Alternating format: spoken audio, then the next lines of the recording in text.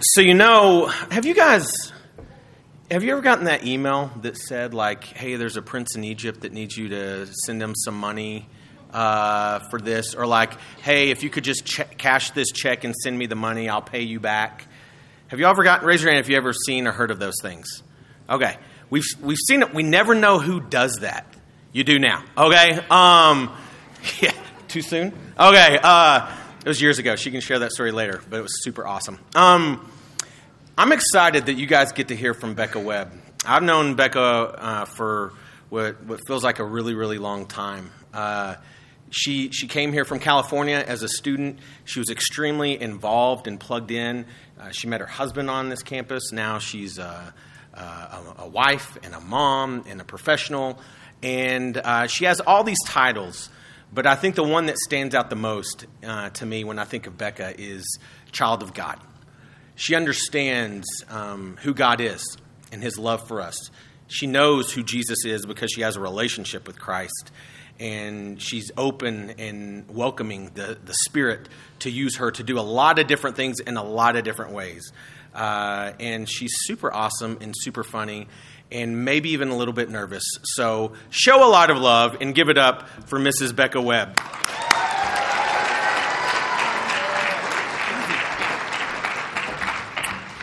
Well, normally Josh goes for the softball joke about me being super tall, so I applaud you for going for how I got scammed out of $2,000 to somebody in Africa who is living off my money right now.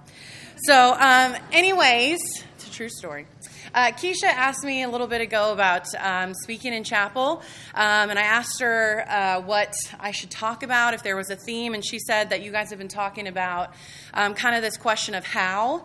And so I thought, oh, that sounds really cool, but I'm gonna really think. I'm gonna come up with something out of the box, not at all what she suggested. I'm gonna blow you away, and I came up with nothing, and kept coming back to what she suggested. So I felt like that was probably the Spirit warning me not to do my own thing and to do what Keisha said. So we're gonna go along those lines today. If you'll pull up that first picture. So in 2014, they let me speak at graduation. And I really do owe that selection committee a lot because at the time I was graduating single, which if you've been here long enough, you know is cause for panic usually. And so I made lots of really cute jokes about being single and tried to laugh it off like, oh, I don't care. But inside I was like, I super care. Please date me. And when I look back now, I've since watched that speech and it comes off just as desperate as I was feeling. And so I owe them big time. But actually, I was looking at this picture, and you won't be able to tell, but it's up there. But it worked because I did end up marrying somebody I didn't know existed who was in that audience. I found him actually in the back there in a yellow shirt. And so if you've ever wondered if being desperate works, no, it usually doesn't. But sometimes it might. So I say go for it. That's my suggestion to you. But on a serious note, in that speech that I gave 8 years ago, which makes me feel really old at this point because you guys were probably like 10.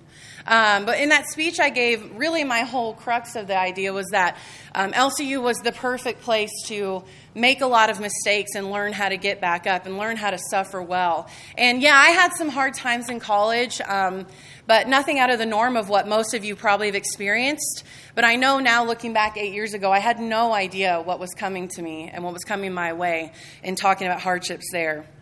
So just a quick background. In spring of 2020, I started noticing that one of my eyelids drooped, and that I was experiencing a lot of muscle twitching just all over, and didn't think anything of it for a while. But ultimately, that began a 2-year journey, which resulted in me finding out that I have a mass in my chest, which, after seeing lots of specialists, they told me essentially it could be this one thing, which will become cancer someday, or it could be this other thing, which I can't ever pronounce, so I'm not going to try, and it won't do anything at all. And so if you know anything about the healthcare system, it's super easy to navigate, and insurance is really great and helpful. And so all that to say, that's fun things coming to you in just a few years. All that to say, that mass is still hanging out with me because of those reasons. So that was a trial that I had to navigate. And then in later that year, when I was 4 months pregnant with our second child, my husband woke up one Sunday and noticed this bruised-looking lump near his neck. And immediately it freaked me out. And if any of you know me at all, that's not shocking. If you have a stuffy nose for more than a day, or maybe a persistent itch on your hand, I have 100% have diagnosed you with some form of rare disease, and death is imminent. So really, I was trying not to freak myself out right away. But after months of waiting and testing, we did find out that it was cancer. And so, expecting our second child, 30 years old, finding out your husband has cancer, put us on a path that, I don't have time to share with you all today, but to say the least was terrifying. To this day, though, doctors all over the country have not been able to tell us what kind of cancer that it is. They say they've never seen anything like it, and that it will probably be written about in medical journals. So silver lining is my husband is really psyched about getting to name this thing after him. So we're UT fans in our house.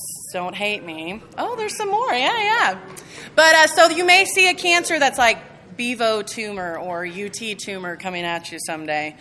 So in December of 2021, so just this last December, our 7-month-old son, Crosby, got very sick and ended up being hospitalized for a couple of weeks with a really scary case of RSV.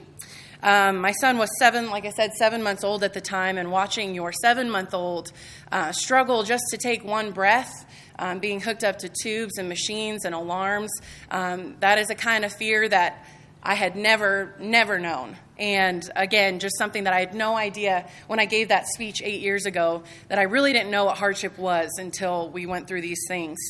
Nikisha did also tell me that it's a SHAP day and that this should be uplifting, so I'm getting to that just now.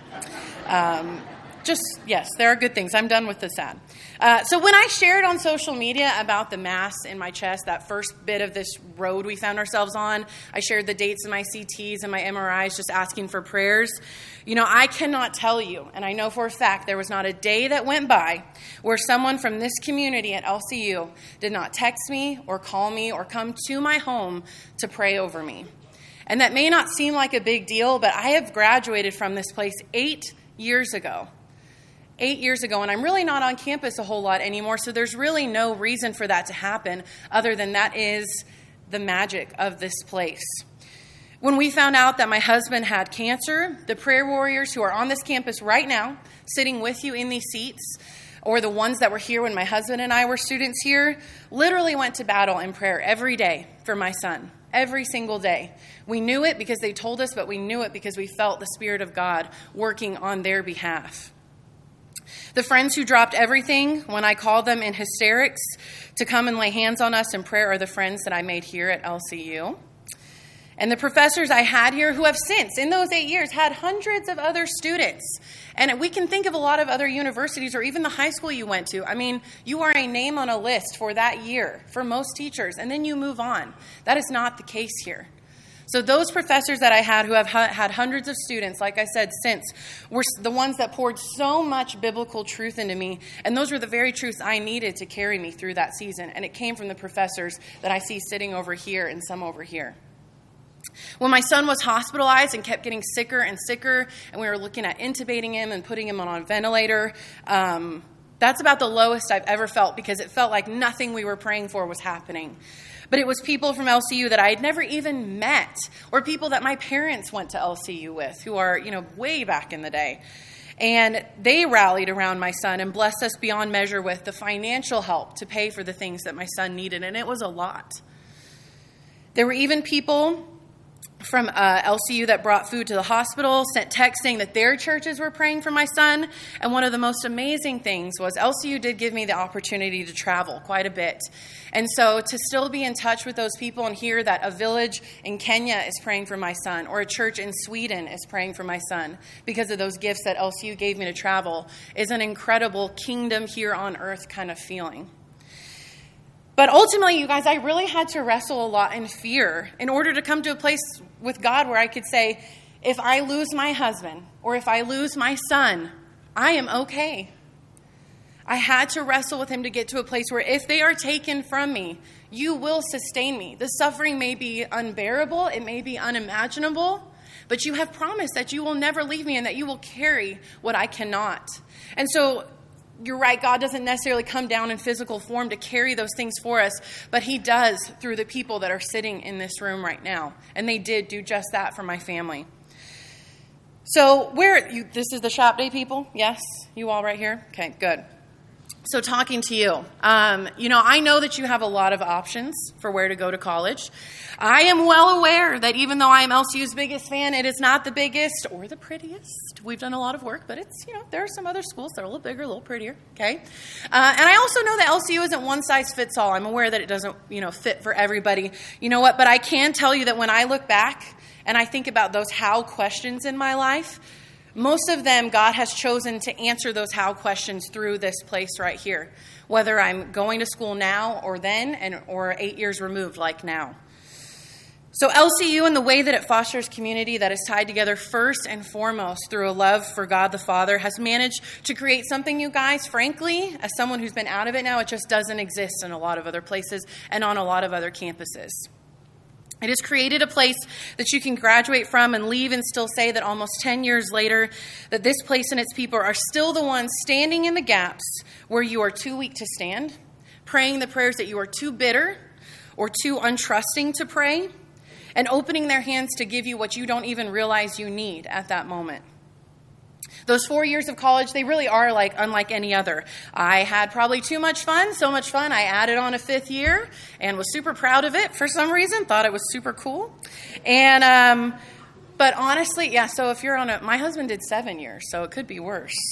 But you know what? Life really does happen once you leave this place. This place is amazing, but life really gets going once you're gone. And most of those really soul-crushing how questions that you're going to be forced to answer and that will arise after your time here is done, they're going to be answered because the power of our God is manifested all over this campus. And I'm saying to you that to you as someone who has lived that.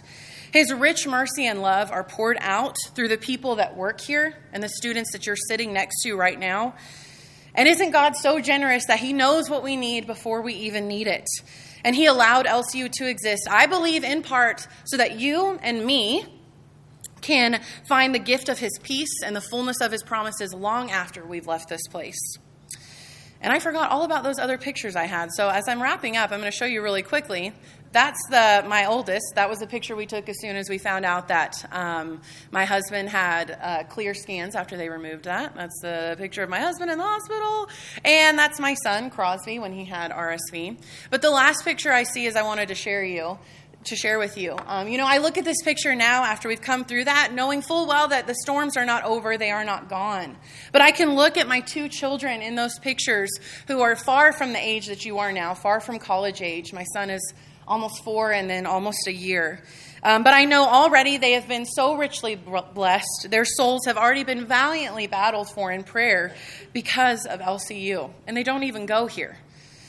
So I know everyone here has different how questions right now that you're struggling with. How will I get through this? How can I pay for this? How will I be able to tell someone about this? How will I find acceptance and love? Or how will I ever be the same? These are the questions I know some of you are walking with right now. And you may even feel like it's a fight that you are losing.